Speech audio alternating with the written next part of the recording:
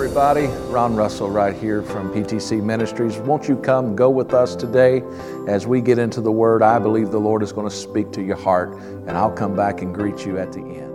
No matter what the enemy may try to do, he never will be defeated. I'm grateful tonight that he never will. He never will. Amen. Thank you, worship team, this evening for leading us this evening. What a joy it is to be back in the house of the Lord on this Sunday evening. I do pray all is well with you. So thankful that you're in the house with us this evening. We welcome our online audience as well. So thankful for the goodness of God and the grace of God in our lives, and to have the privilege, because how many knows it is a privilege for us to be here this evening, and let us never take for granted the privilege that's been given to us to assemble in the house of the Lord tonight.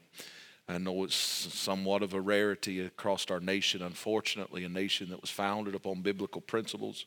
The reason our forefathers was here and came here was to have a place of freedom to worship, but yet, if we're not careful, we'll find that most of the houses of worship are closed this evening because everything else is more important. God forgive us tonight for losing our way as a nation when it comes to those things.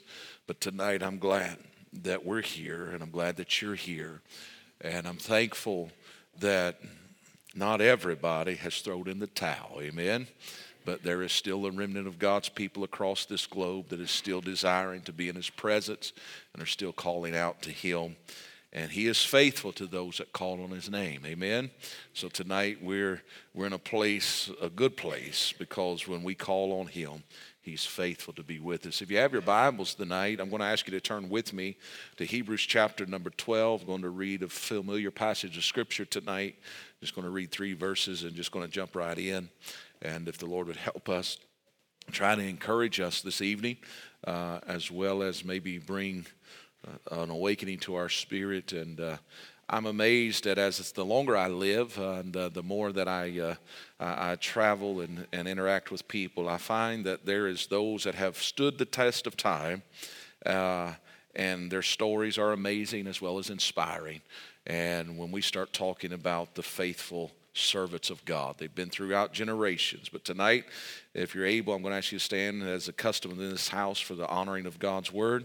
Going to read the first 3 verses together in Hebrews chapter number 12, and then we're just going to dive in. If the Lord would help us for a subject matter tonight, I'm going to deal with the faithful servant, the faithful servant.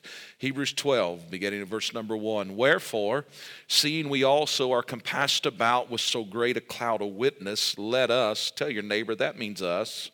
Us is us, right? Let us lay aside every weight and the sin which doeth so easily beset us. And let us, you see that again, let us run with patience the race that is set before us, looking unto Jesus, the author and finisher of our faith, who for the joy that was set before him endured the cross, despising the shame, and is set down at the right hand of the throne of God. For consider him that endured such contradiction of the sinners against himself, lest you be wearied and faint in your minds. For a few moments tonight, we want to preach, if the Lord would help us, on the faithful servant. Dear Heavenly Father, we thank you for your word. We thank you for its anointing. We thank you for your people tonight. Lord, I pray for the next few moments you'd anoint this vessel to speak your word. Lord, I pray that we would have ears to hear and hearts to receive. And Lord, help us to continue to run this race with patience, as well as let us be steadfast, unmovable in the things that you've called us to in this hour and season we find ourselves. And we'll give you the praise and the glory for all the increase and all that is accomplished. In Jesus' name we pray. Amen and amen. You may be seated in the presence of the Lord. It goes tonight without saying, I believe, that today we find ourselves in unusual times. If you were to ask each other the question, would have you ever thought we'd be dealing with this 20 years ago? I think most of you would probably have the same answer. And we often will ask ourselves, how in the world did we end up here? Well, it wasn't just overnight, but it has been a series of decisions that has led us from the place where we once was to a place that we now find ourselves. I believe it is needful for us to understand that we have all heard this said, be careful what you ask for. A lot of times we ask for things and we don't realize the consequences of that which we have asked for. And we as a nation now, we are experiencing some great moments that are very disturbing because of maybe things that we asked for just a short time ago. Can I tell you today, if we're not careful, we want to put the focus on everything and take no responsibility. But tonight, we must take responsibility as the people of God. We today must realize that if there is ever going to be a change, it will begin in us. It will not begin in the world. A sinner is going to do what a sinner does. He's going to sin. However, a righteous man should do what the Bible instructs him to do. He should live godly, upright, and he should walk in a place of righteousness. It does not take long to compile a list of truths concerning the state in which we find ourselves as a nation, as well as communities or cities or even as families. We can take just a moment and we can currently find very quickly that where we are today in this very moment is a place that could be described as the following: a place of gross darkness, a place of trouble, a place of apathy and rebellion, a place of division, a place of where now it is now commonplace in our society for wrong to be right and the right to be wrong. America, like many other nations, currently is in a downward spiral of destruction.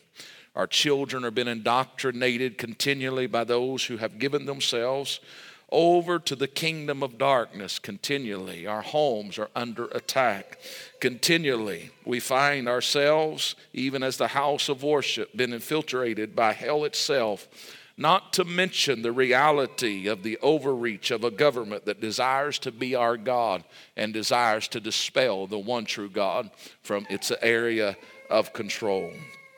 We have a generation today that is so confused that they don't know who they are. Our boys don't know if they're boys. Our girls don't know if they're girls. And can I tell you, that is really no fault of their own, but it is because of the simple fact that the people in front of them on a very large scale, due to the presence of demonic influence and evil, has now been entrusted with the very care of our children.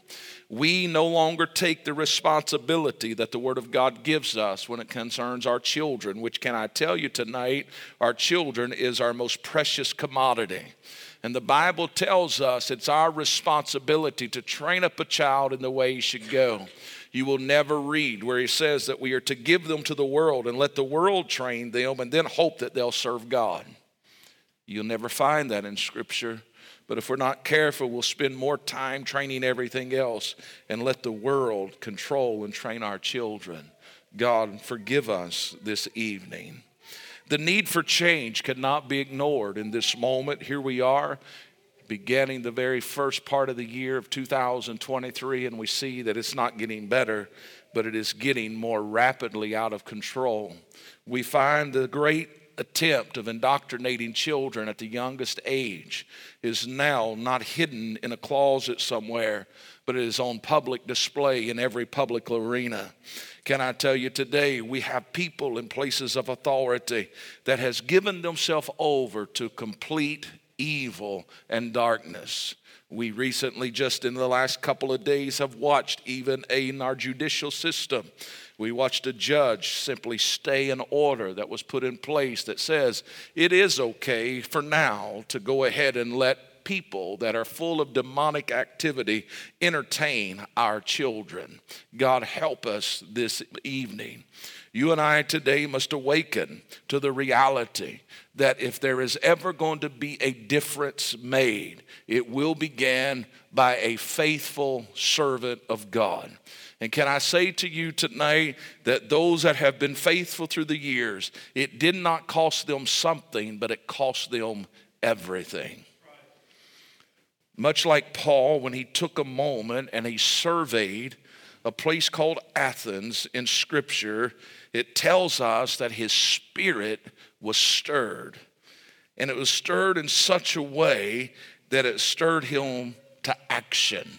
Tonight, my prayer is that the American church would be awakened from apathy and it would step into the place where once again it's willing to contend for the faith that was once given to the saints. In Acts chapter number 17, verse number 6, it says, "Now when Paul waited for them at Athens, his spirit was stirred in him when he saw the city wholly given to idolatry." May I ask the question tonight, do we realize just how evil this day really is? Stay with me. It'll get better, I promise, as we go along. But I have to be real with you today. We are now dealing with not just one nation or one part of a nation, but we are dealing with nations of the world that has given themselves wholly over to idolatry. The result of this stirring, however, led to Paul rising up in his faith. And therefore we see him stand and confront the people. And notice the Bible tells us that he spoke truth concerning Jesus Christ. I believe what he saw at Athens and what he got the revelation of in this time in his life and ministry, it changed him in such a manner that it impacted him in such a way that at the end of his life, as he was nearing the end of his life, it brought him to a place in his final moments that he thought, I have to instruct Timothy in the following manner. In 2 Timothy chapter 1, verses 5 through verse number 9, he simply begins to speak to him, and it's a familiar passage of Scripture for most of us probably in this room. He said, "When I call to remembrance the unfinished faith that is in thee, which dwelt first in thy grandmother Lois and thy mother Eunice." And he said, "I am persuaded that is in thee also, Timothy. Wherefore I put thee in remembrance that thou stir up the gift of God which is in thee by the putting on of my hands. For God hath not given us the spirit of fear, but of power and of love and of a sound mind." He says, "Be not thou therefore ashamed of the testimony of our Lord, nor of me his prisoner, but be thou a partaker of the affliction of the gospel according to the power of God, who hath saved us and called us with a holy calling, not according to our works, but according to his own purpose and grace, which was given us in Christ Jesus before the world began." If you want to paraphrase that passage of Scripture tonight, I believe what Paul was telling Timothy is this: Timothy, it does not matter what's going on around you and what you see naturally. What matters is that when you see things, you do not let it deter you, but you allow it to be something that is a catalyst that is used to let faith arise in you. Because how many knows unless we're operating in faith, we are not able to really operate in the realm that God wants us to be? Notice, I come to tell us tonight a very simple message. It's time for you and I to be men and women that are not just walking and living on yesterday's story or living on yesterday's manna, but it is a time and a season for you and I to be the men of God and the women of God that God has called us to be. And just like every generation before us, he has called us not to sit and complain and murmur, but he has called us to stand and take up our post and begin to contend for the thing that has been given to the saints. Notice our text, it tells us, let us lay aside every weight and sin which doeth so easily beset us. It's very simple tonight. To lay aside simply means this: to separate from. If you and I are ever going to be effective in this hour and this season, I have to tell you today, this is not legalism, but this is the reality of God's word. We will have to separate from some things. It may not be popular, it may not even be comfortable, and it may not even be something that's bad. It just means it's something I'm getting rid of some things and severing some things from my life so that I can make room for the power and the anointing of God to take residence in me. Listen, we have done a really bad disservice by simply taking our little label maker. You know how they used to have them things where you could type it on there and we'd make our labels and we'd stick it on there? We do that in our lives spiritually. I'm going to make a label. label. And the label is, this is sin, this is not sin. This is sin, this is not sin. I'm going to make it real easy for you tonight. Anything that separates you from your purpose and the presence of God is sin. Please hear me. It's not a big, ugly thing. It can be something very small. Listen, God does not have a list of do's and don'ts for his people. Yes, there's some things that he says don't be involved in, absolutely. But listen, you can make anything an idol.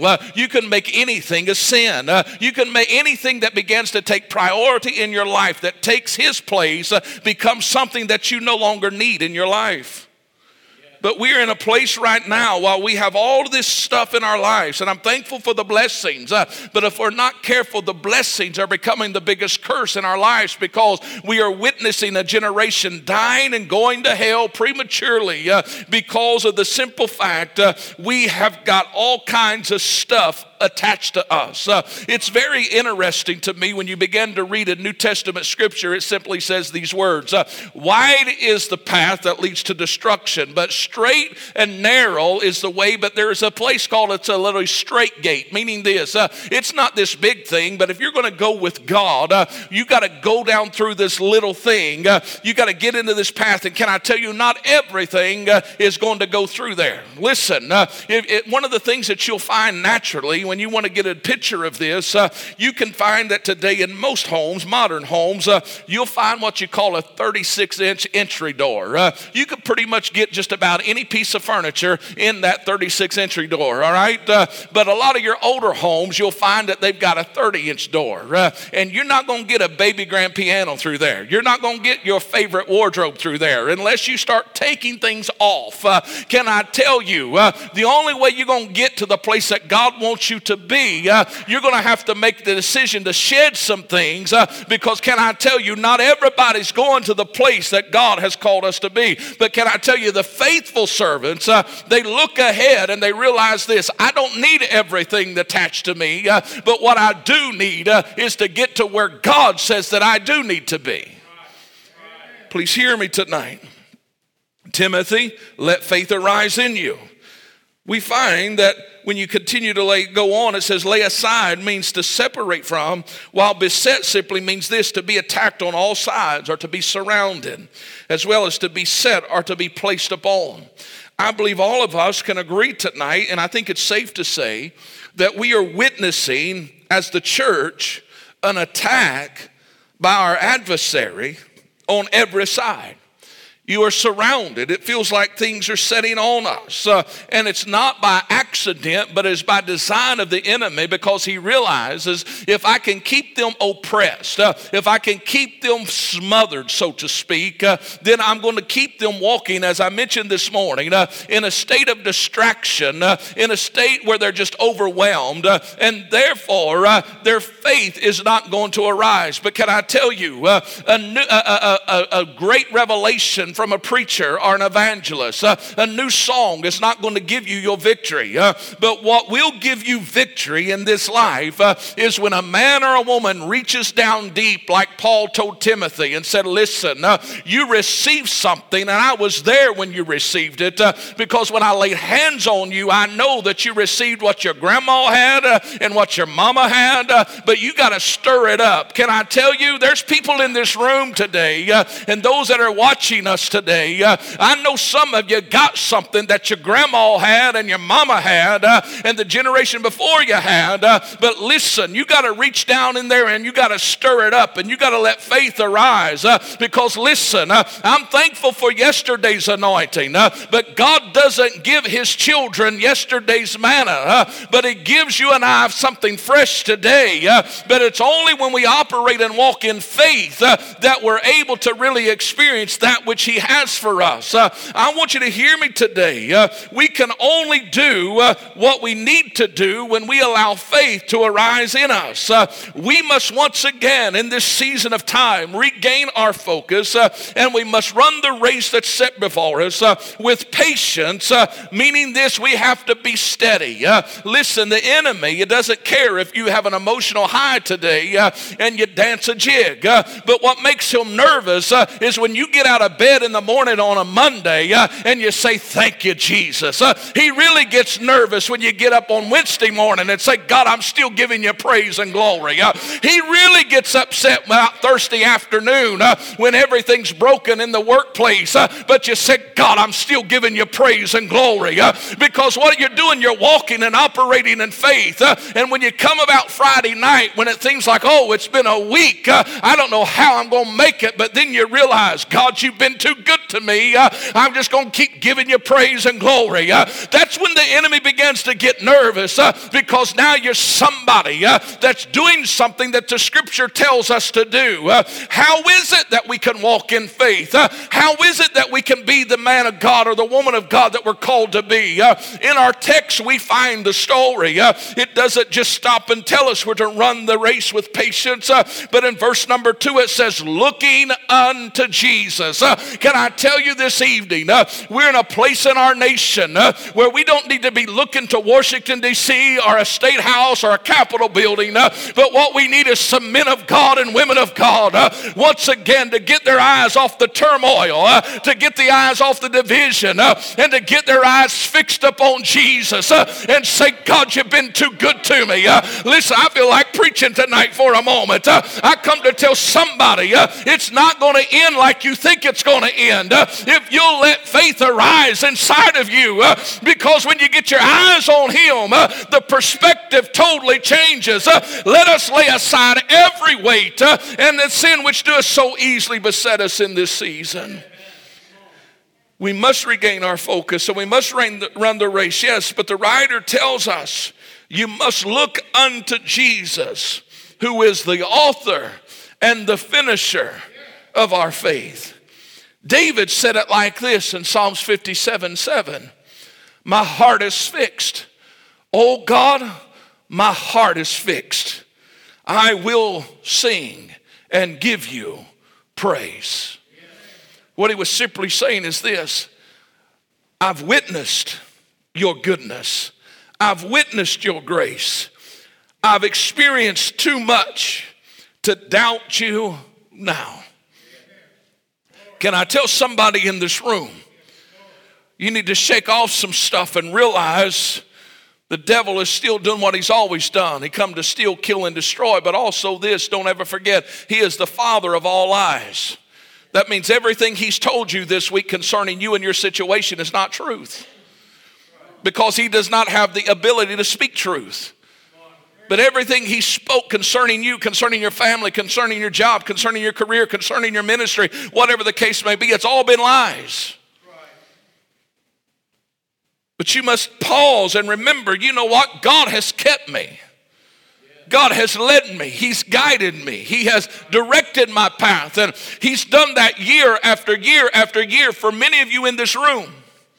So why in the world would you think he's not going to stay faithful now? But what has to happen is you and I have to start getting our focus back and begin to look unto Jesus again. And when we begin to look unto him, everything changed. I know there's trouble on every side. I know the weight is heavy. I know the outlook may not look favorable to you and I. And I know it appears that damage is severe all around us, yes. But can I tell you, this is the hour that we must look unto him, because he is still the author and he is still the finisher of our faith. May I remind you, he is still on the throne this evening. And he is still the beginning and he is still the end. Nothing. Tell your neighbor, say nothing. They may get more excited if you tell them. Tell them again, say nothing. Nothing is able to remove him from his place of authority. One cannot help but experience a change within themselves when they get their eyes on Jesus. Please hear me. In our text we read together this evening, notice it simply says, wherefore, seeing we are compassed about with so great a cloud of witness, let us lay aside every weight and sin which does so easily beset us. Let us run with patience the race that is set before us, looking unto Jesus, the author and finisher of our faith. But notice the reason we have to do that is lest you be wearied and faint in your minds. Every individual in this room must do one thing. You must safeguard your mind. Nobody can do that for you. That's why, if you read Romans 12, it tells us that we must have a renewed mind. How do you safeguard your mind? By renewing your mind. How do you renew your mind? By going to the Word of God every day of your life. By spending time in prayer every day of your life. By understanding that His Word is the bread of life. How many knows if you want to live, you have to eat, right? If you want to live spiritually, you and I have got to begin to be partakers of this word. One of the things that frustrates me to no end is this: people trying to act like they're spiritual. Please hear me. I've met a lot of so-called spiritual people. Met a whole lot of so-called spiritual people. But you know, we have a lot of people in leadership today that I could mention in the church and outside the church and high offices of our land and other places. And you know, when people just begin to jabber and jabber and jabber and to make themselves look intelligent, they make themselves look like idiots. We've had a whole lot of people in the church world do that as well, because they get up and they try to use a certain tone. They try to use a certain this or that, and they try to present themselves in a way. And can I tell you today, we find that there is a lack of spiritual understanding. And therefore, because of the unwillingness to give themselves to the Word and their unwillingness to be developed by the Holy Spirit of God, they try to take a shortcut and they try to put on a facade. And therefore, instead of walking with an anointing, they walk with emotions. Now, I'm not anti-emotional, but I'm going to tell you something. If emotions got it done, there'd be a whole lot different outcome in our nation today. If our shout was the ultimate, I have to be careful. If our expressions that we have been so accustomed to in the church was the ultimate place or the test of the power and the anointing of God, my generation wouldn't be absent from the sanctuary in America today. But we wanted a shortcut to this thing. And we didn't teach people to look unto Jesus. Can I tell you? I'm thankful for the shout. I'm thankful for the emotions that's connected with it. But can I tell you, we have given the enemy more praise in our sanctuaries, if you will, because of how we've conducted things. And we've made him look like he's so powerful when he's already been defeated. And we operated in a place of ignorance. Please hear me. You and I are to be faithful servants. What does a faithful servant look like? A faithful servant will put on the likeness of Christ, and therefore our lives will mirror the behavior of Christ when he was involved in his earthly ministry. I never ever read in Scripture where he fought with the devil for 2 hours. You hear me? I never read where he gave his enemy any room to put on a public display. He operated in authority, but he also always operated from a place of compassion. He always operated concerned about the welfare of the people. Jesus never in 3.5 years of his earthly ministry ever tried to make a name for himself. You never see him when he walked into the temple and he said, I'm going to show them who I am today. No, he never did. He never said, I'm going to show them how spiritual I am. I'm going to heal 10 people today, not 9. No, he never did operate that way. But he was faithful to the call. And you will find that after the resurrection and after he showed himself to his disciples and the apostles, and after those that was in the upper room that turned the world upside down, you will find that they operated in such a place of humility and a place of compassion for others that it moved them to lay down their life for people they did not even know. Please hear me. A faithful servant is one that will give everything, not just something. Isaiah, you've heard me mention this in the past, but I think it's worth noting today. The first 5 chapters in the book of Isaiah, the prophet was looking at Israel, and he was continually telling them, woe is you, woe is you, woe is you, woe is you. He was basically telling them this, if you want to use modern day language, you all messed up, and you all are messed up, and you all are messed up, and you all are messed up. That's what he was telling them. But then you get to chapter 6, and he has an encounter. And then he kind of looked in the mirror, and he said, oh man, I'm messed up. Because he simply says this, woe is me. You can read it in your Bibles. It says, in the year that King Uzziah died, he saw the Lord sitting up on a throne high and lifted up, and his train filled the temple. Remember that passage of Scripture? But when you get to verse 5, he says, woe is me, for I am undone, because I'm a man of unclean lips, and I dwell in the midst of people of unclean lips. For my eyes have seen the King and the Lord of hosts. But as then in that moment, one of the Sephims flew and took a live coal out in his hand and took it off the altar with the tongs, and he put it on his mouth, and he simply touched his lips, and his iniquity was taken away, and his sin was purged. And we find that Isaiah faithfully served because of the encounter that he had. But notice he simply said this after he had that encounter, because the word of the Lord was going, the Lord was saying, who shall I send? Who shall I send? And he simply raised his hand. He said, here I am, send me. He simply understood, I have to be a faithful servant.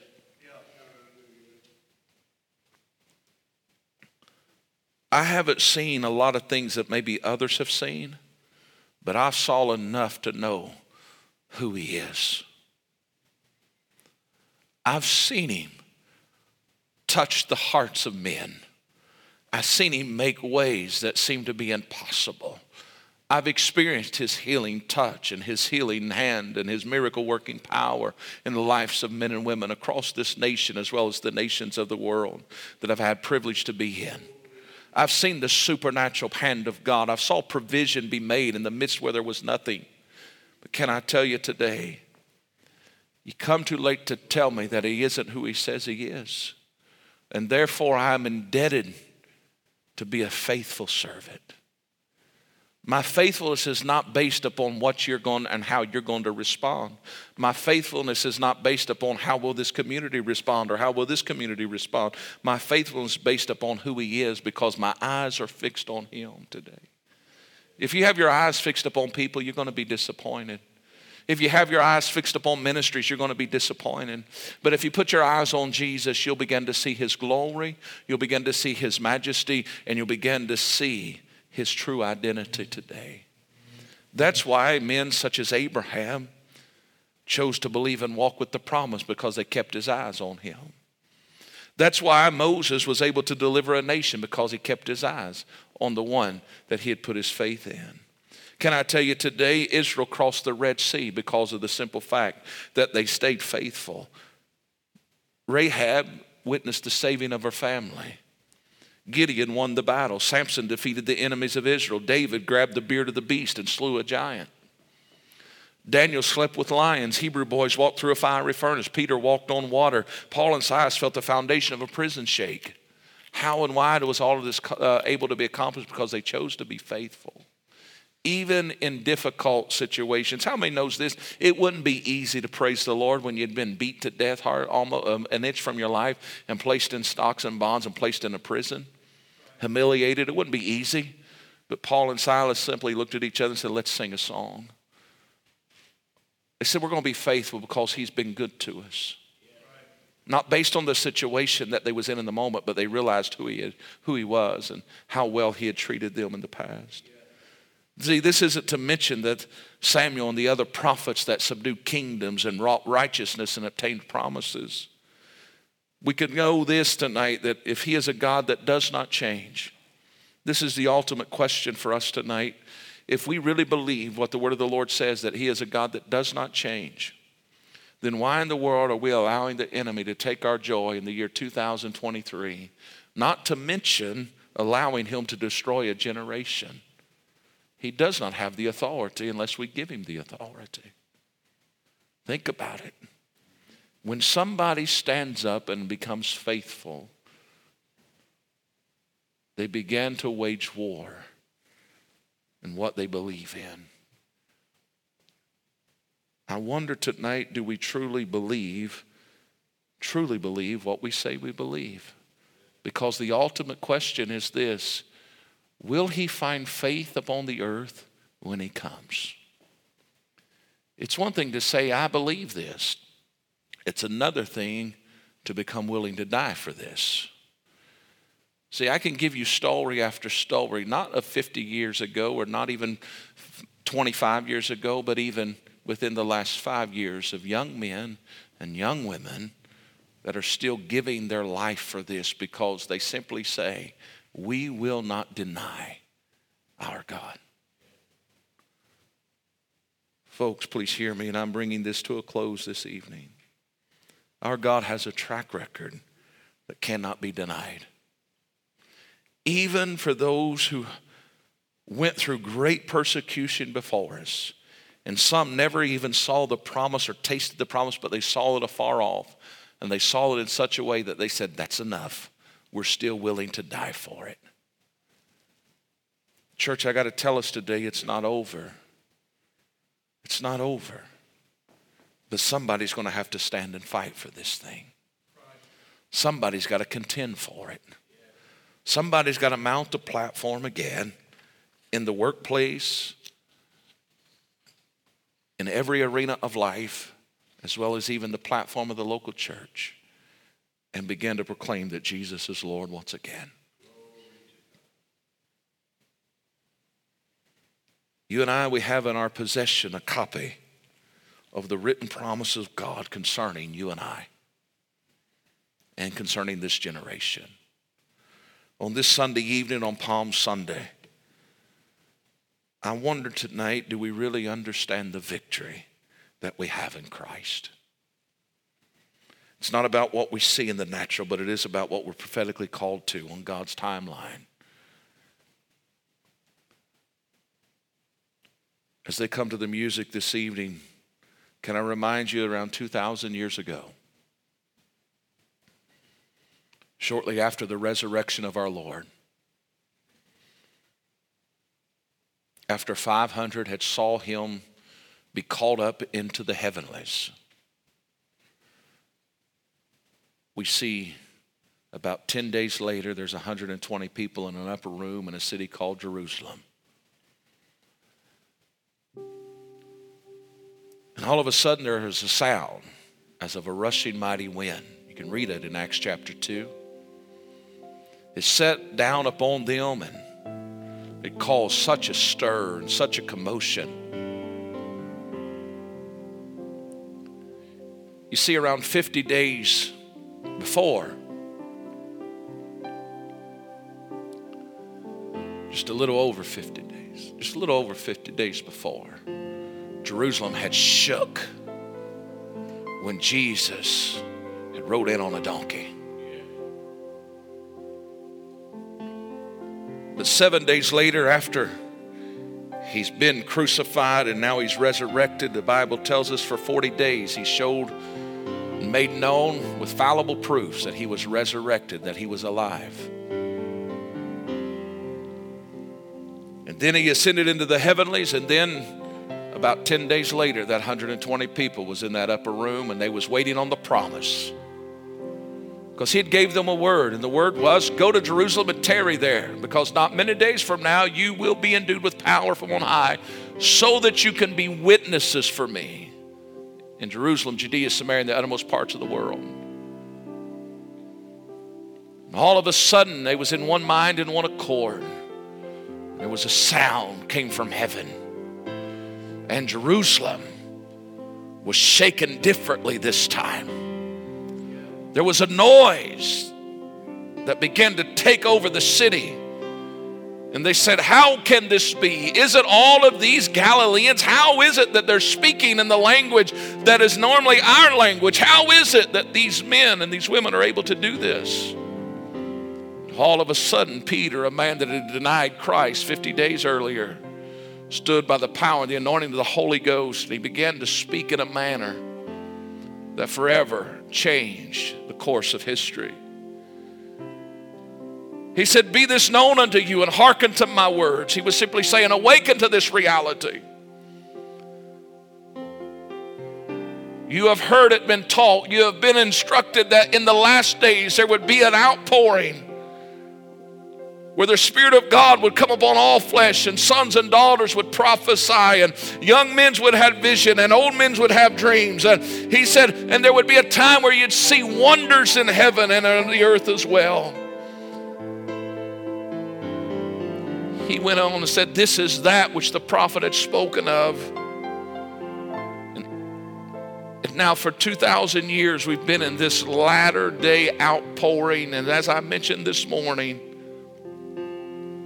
if that's not enough, you find, if you read on in the book of Joel, chapter 2, you will find that in this season, towards the latter part of it, there's a shift that takes place.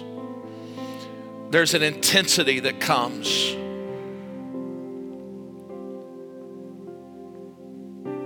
And that's why he simply says you must continually look unto Jesus, because there's a time coming. He said, formerly there was rain that came to you. The former rain came to you moderately, but there's coming a time where you will have the former and the latter together. They come at the same time, and there's a fresh outpouring of the Spirit of God. And he says there will be a time of restoration. It says the floor shall be full of wheat, and the vat shall overflow with wine and oil. It said there will be a time, a place where you come, and there will be a place of plenty. It says there's coming a time in that latter day moment of history that God will begin to do wondrously with his people. As we mentioned this morning, the prophet Haggai said this.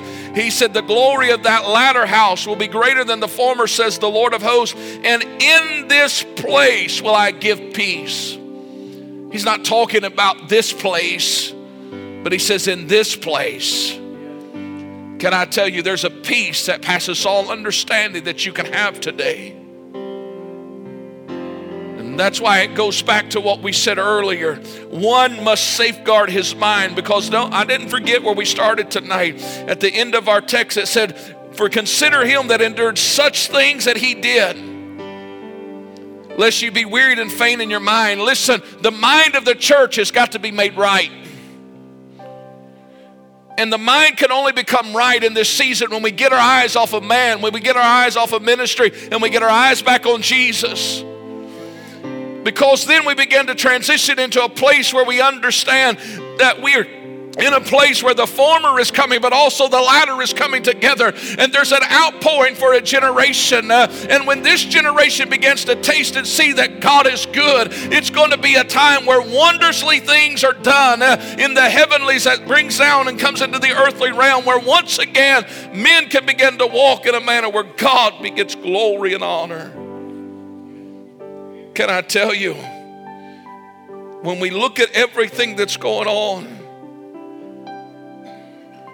as we look at the beginning of sorrows that we've been in for some time now, and we see the escalation, and we see the wars, we see the poverty, we see the destruction, we see the disease, it tells us this thing is getting closer and closer to the end. But yet there has to be the fulfillment of the Great Commission, that once that is completed, we're leaving, folks.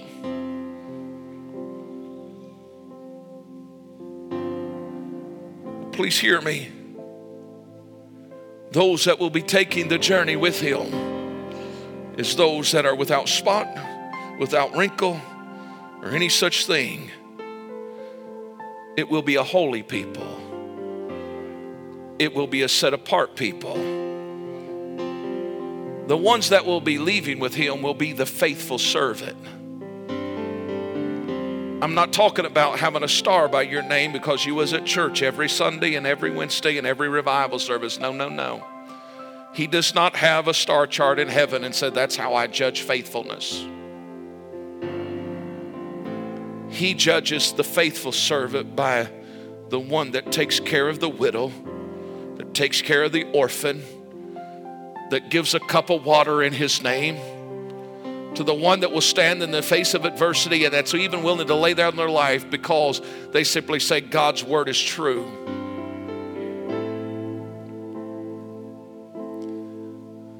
You know how we'll have revival in America today?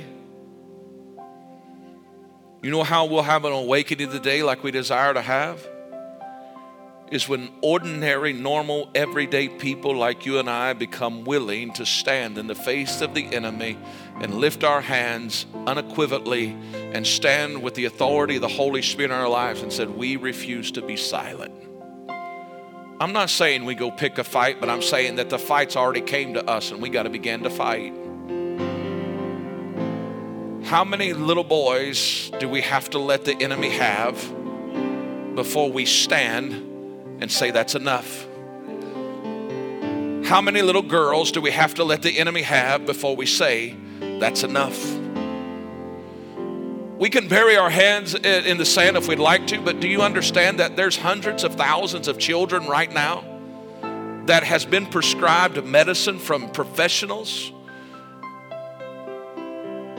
that's keeping their hormones from developing, that's starting the gender process because messed up mommies and daddies that's given themselves over to demonic things. But yet we're going to come and say, oh, God is good. He is good. But somebody's got to fight for that child that doesn't have a voice. Think about it. Could possibly the next Billy Graham been turned into a girl right now because we sit and do nothing? Could the next Catherine Coleman be turned into a boy while we sit and do nothing? Can I tell you something? With your faithful, you just don't show up for roll call in your dress blues, so to speak, to pass an inspection. But if you're faithful, when the bombs start flying and dropping overhead, you're also at the line with your battle-ready armor and saying, send me. I'll fight for this thing.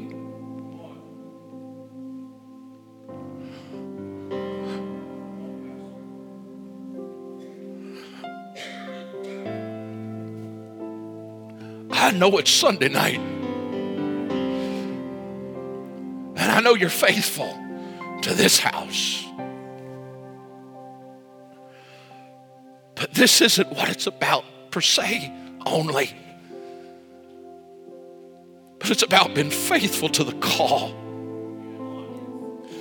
It's about being faithful to reach a generation out there that's been plagued by demonic activity every day of their life.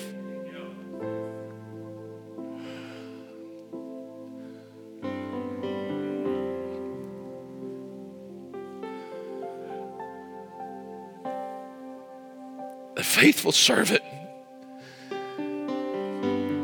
It's impossible for a faithful servant. I want to be real with you tonight. It's impossible for a faithful servant in the army of the Lord tonight to go home, put their pajamas on, and sleep like a baby in the condition of our world. If you go home tonight and lay down and you're not disturbed in your spirit by what's taking place in our nation and the nations of the world, maybe we need to ask ourselves, am I really faithful?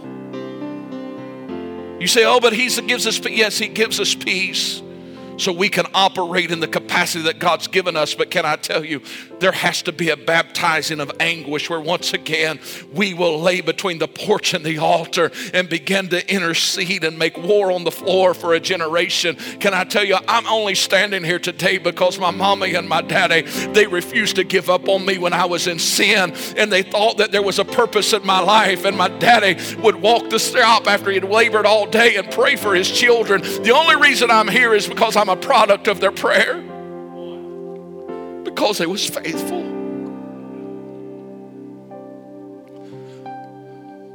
But if they had a carefree attitude and just left it to chance, where would I be? Where would you be?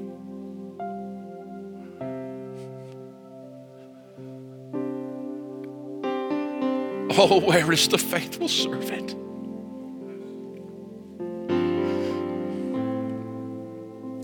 Where is the Paul and Silas that will sing? Where is the young Daniel that will say, I'm not careful to answer you, O King? Where's those 3 teenage boys that says we will not bow? Where is the old prophet that's willing to stand and shake his feeble finger with his aged face and look the devil in the eye and say, not today, devil.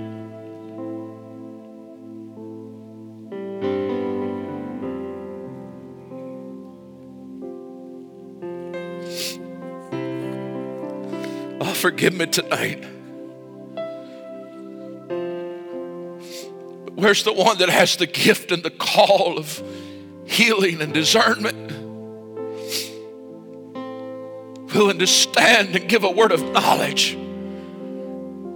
even because you know it's going to touch somebody, won't make you the most popular? Where's the one that's willing to call sin, sin? Not in malice, not in anger, but with compassion.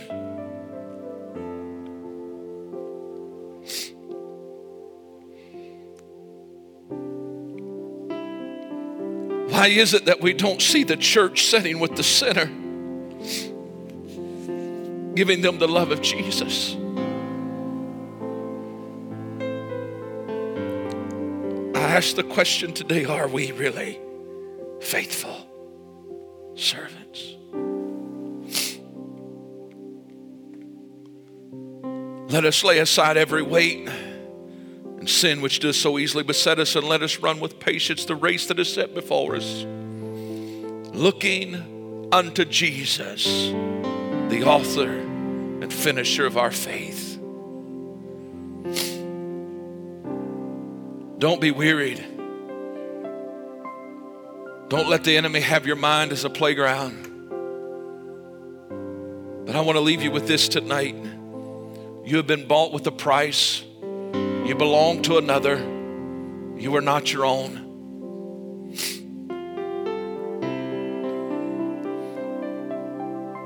And he paid a great price for you, and he paid a great price for me.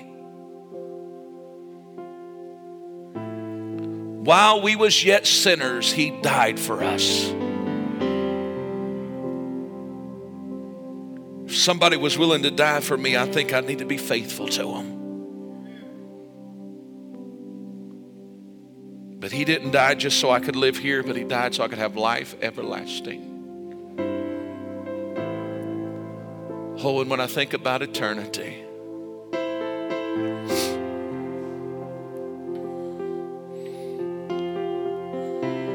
all week long I've just had a special little visitor at my house. Tuesday evening, me and little Jackson was sitting in the living room, and all of a sudden I heard something trying to get in my front door. My son Tyler was sitting on the couch. He's a little jumpy. He kind of frightened him a little bit. And I said, what in the world is trying to get in? I got up and I looked, and I saw a beautiful male cardinal. He's beautiful. Flew up on my front porch, pecking on my glass door, and then he went over and he sat down on my flower pot, and he just looked at me. He just turned his head and looked at me. And then he flew away. Thursday, me and Jackson. Those women can take vacation anytime they want. Me and Jackson, we had a good week. All of a sudden, I hear something trying to get in my back door. I look around, and that same beautiful redbird is now at my back door, pecking on my back door, trying to get in my house. And Jackson thinks it's the coolest thing. And I walk over and I look, and it looks at me and turns its head, and then it flies up to the tree branch and just sits there and looks. And I said, well, I hear a lot of things about redbirds, and things of that nature. And I just kind of looked at it and I said, Dad, I don't know if it's you or Mom. Are you trying to tell me something today? But every day this week, and it's still trying to get in my house today, comes and visits, comes and knocks on the window of the door and turns its head and looks and just tells me. So I go and I look and it's sitting in my tree. You say, what in the world are you talking about today? Can I tell you, I don't know if there's anything to do with that red bird or not, but it sure has witnessed to me and strengthened me this week because of the simple fact I know this isn't all there is. The simplest of things made my mind just run.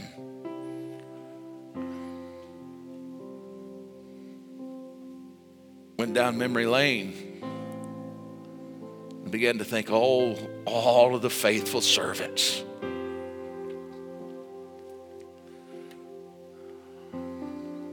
I look around this house today and I know this to be for sure. If their race wasn't ran and if they hadn't finished their course, Brother John, I could begin to name individual after individual after individual after individual that would be sitting in the house of God on this Sunday evening because they was faithful servants. And I began to think, oh, how wonderful heaven's going to be. Oh, I'll get to see Jesus, the one that died for me, yes. But what about old Brother Fred Grant and Sister Grant? What about Brother and Sister Dalton? What about Lola Witt? What about Norma Jean McFarland that for year after year after year, didn't matter if it was a handful or a house full, even when she wasn't feeling it, would climb on and sit at that piano bench and play. The list goes on and on and on. And I'm not saying you have to be at the house of God every time the doors open. I'm not saying that. But I am saying the generation before us, that's all they knew. And they was going to be faithful. They was going to be faithful to witness. They was going to be faithful to pray. If you'd be honest, there's some of you would get nervous. And when you would go into the grocery store, you'd go in Macy's. I'll take us back a little bit. Go into Macy's on 5th Street. And you'd see Sister so-and-so or Brother so-and-so. And some of you would probably duck and go the other way because you knew if they saw you, they's going to be praying for you and they's going to get excited. And you're just like, I just don't know if I want to see that or not. Listen, let's be honest. Some of you, that's just the way it was because they wasn't shy about who they was. But there was a generation that they was faithful. Listen, we got to lay aside some stuff. And we got to become radical followers of Jesus. I don't care what the world thinks of us. It really doesn't matter. What matters is that we hear these words one day in the future. Well done, thou good and faithful servant.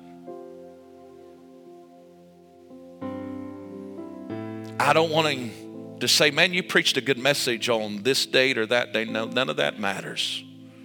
I just want to hear him say, well done, thou good and faithful servant. How are we going to hear those words tonight?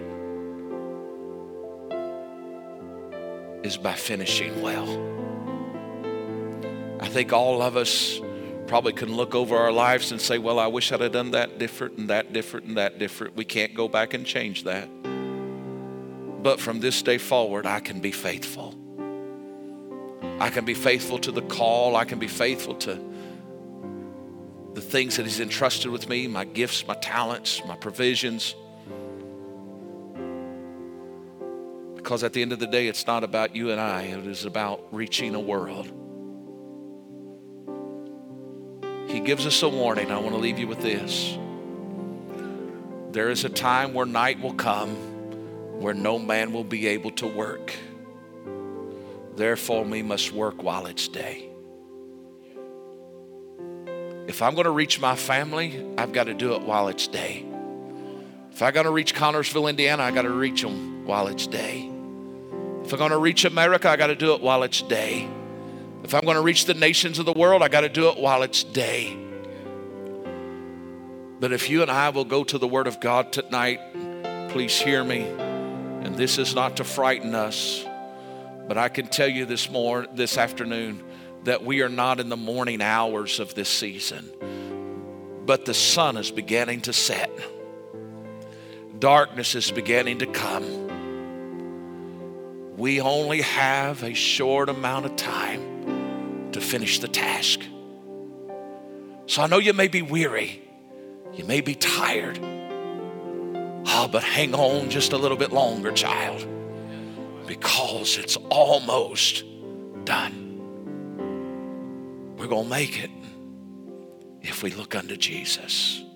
And we can finish faithful. And we can be faithful servants. As we stand all over the house this evening.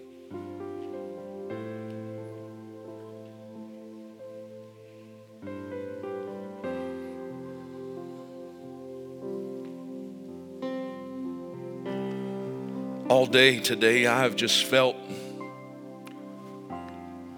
the sweetness, as the only way I know how to articulate it tonight.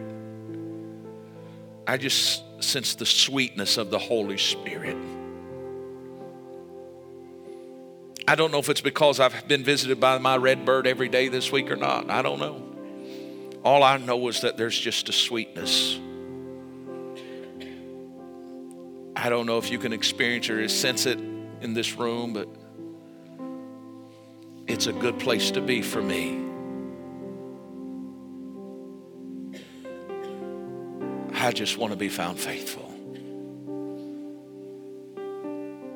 And there's enough people in this room, not even counting the ones that's joining us by way of live stream tonight, but as the church family, and I know many of our church family is on live tonight with us because they're battling some sickness, and we miss you and we want you back here soon.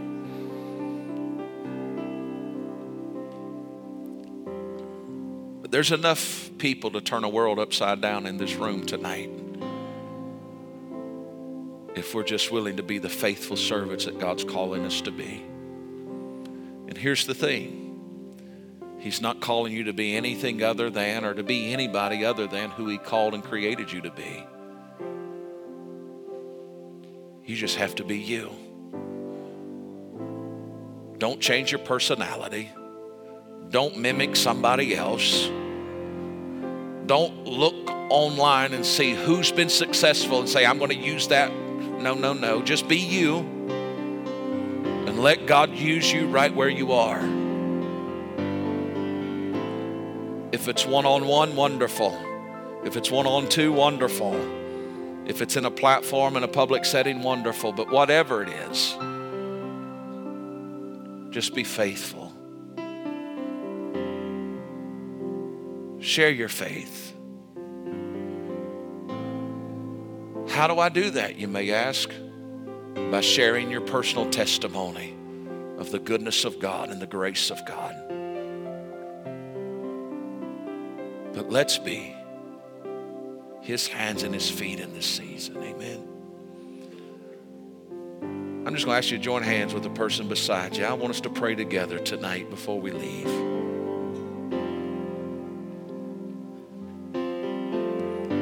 And I want you to pray for the ones whose hands you have. And I want you to just pray, Lord, help them to be faithful servants.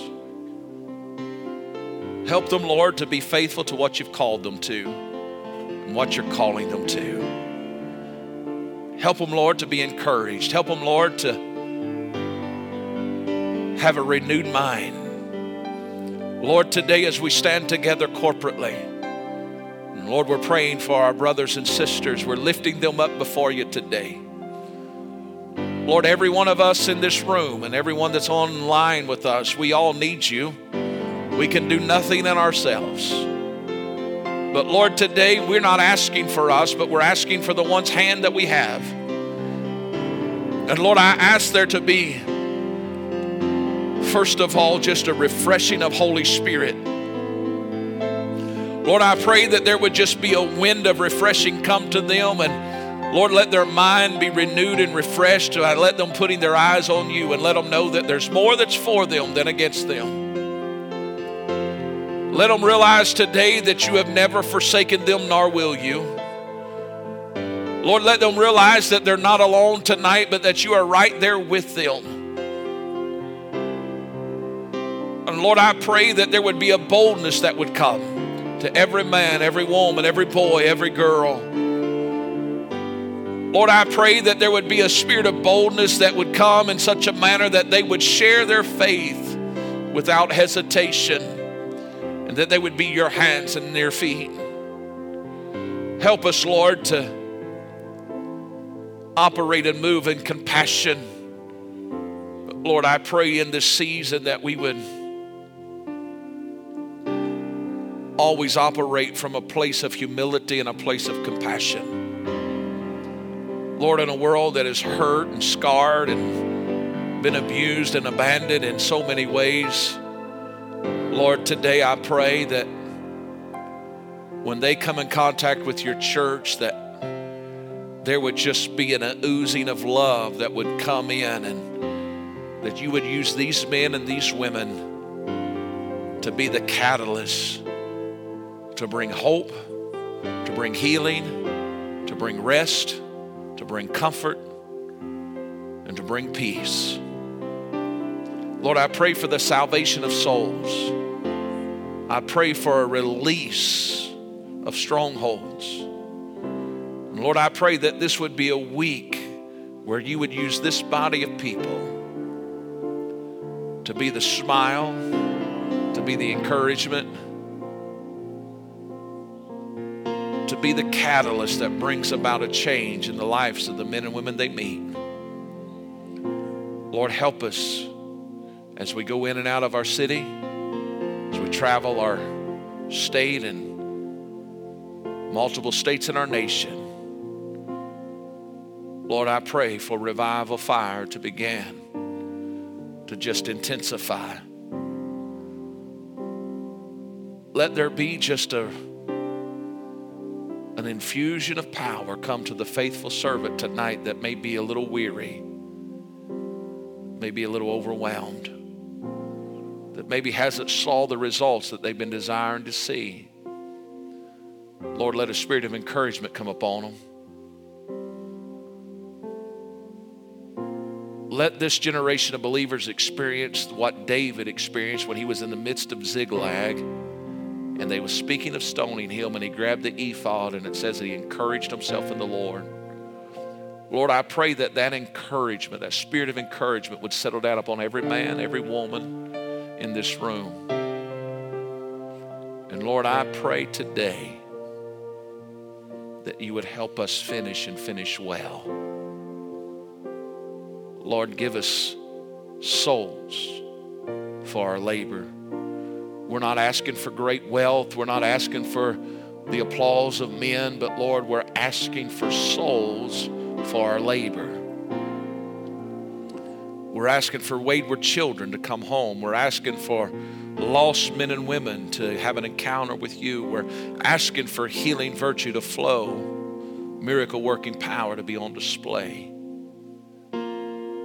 And we will give you all of the glory and all of the praise for all that is accomplished. And Lord, we thank you in advance right now because we believe your word to be true.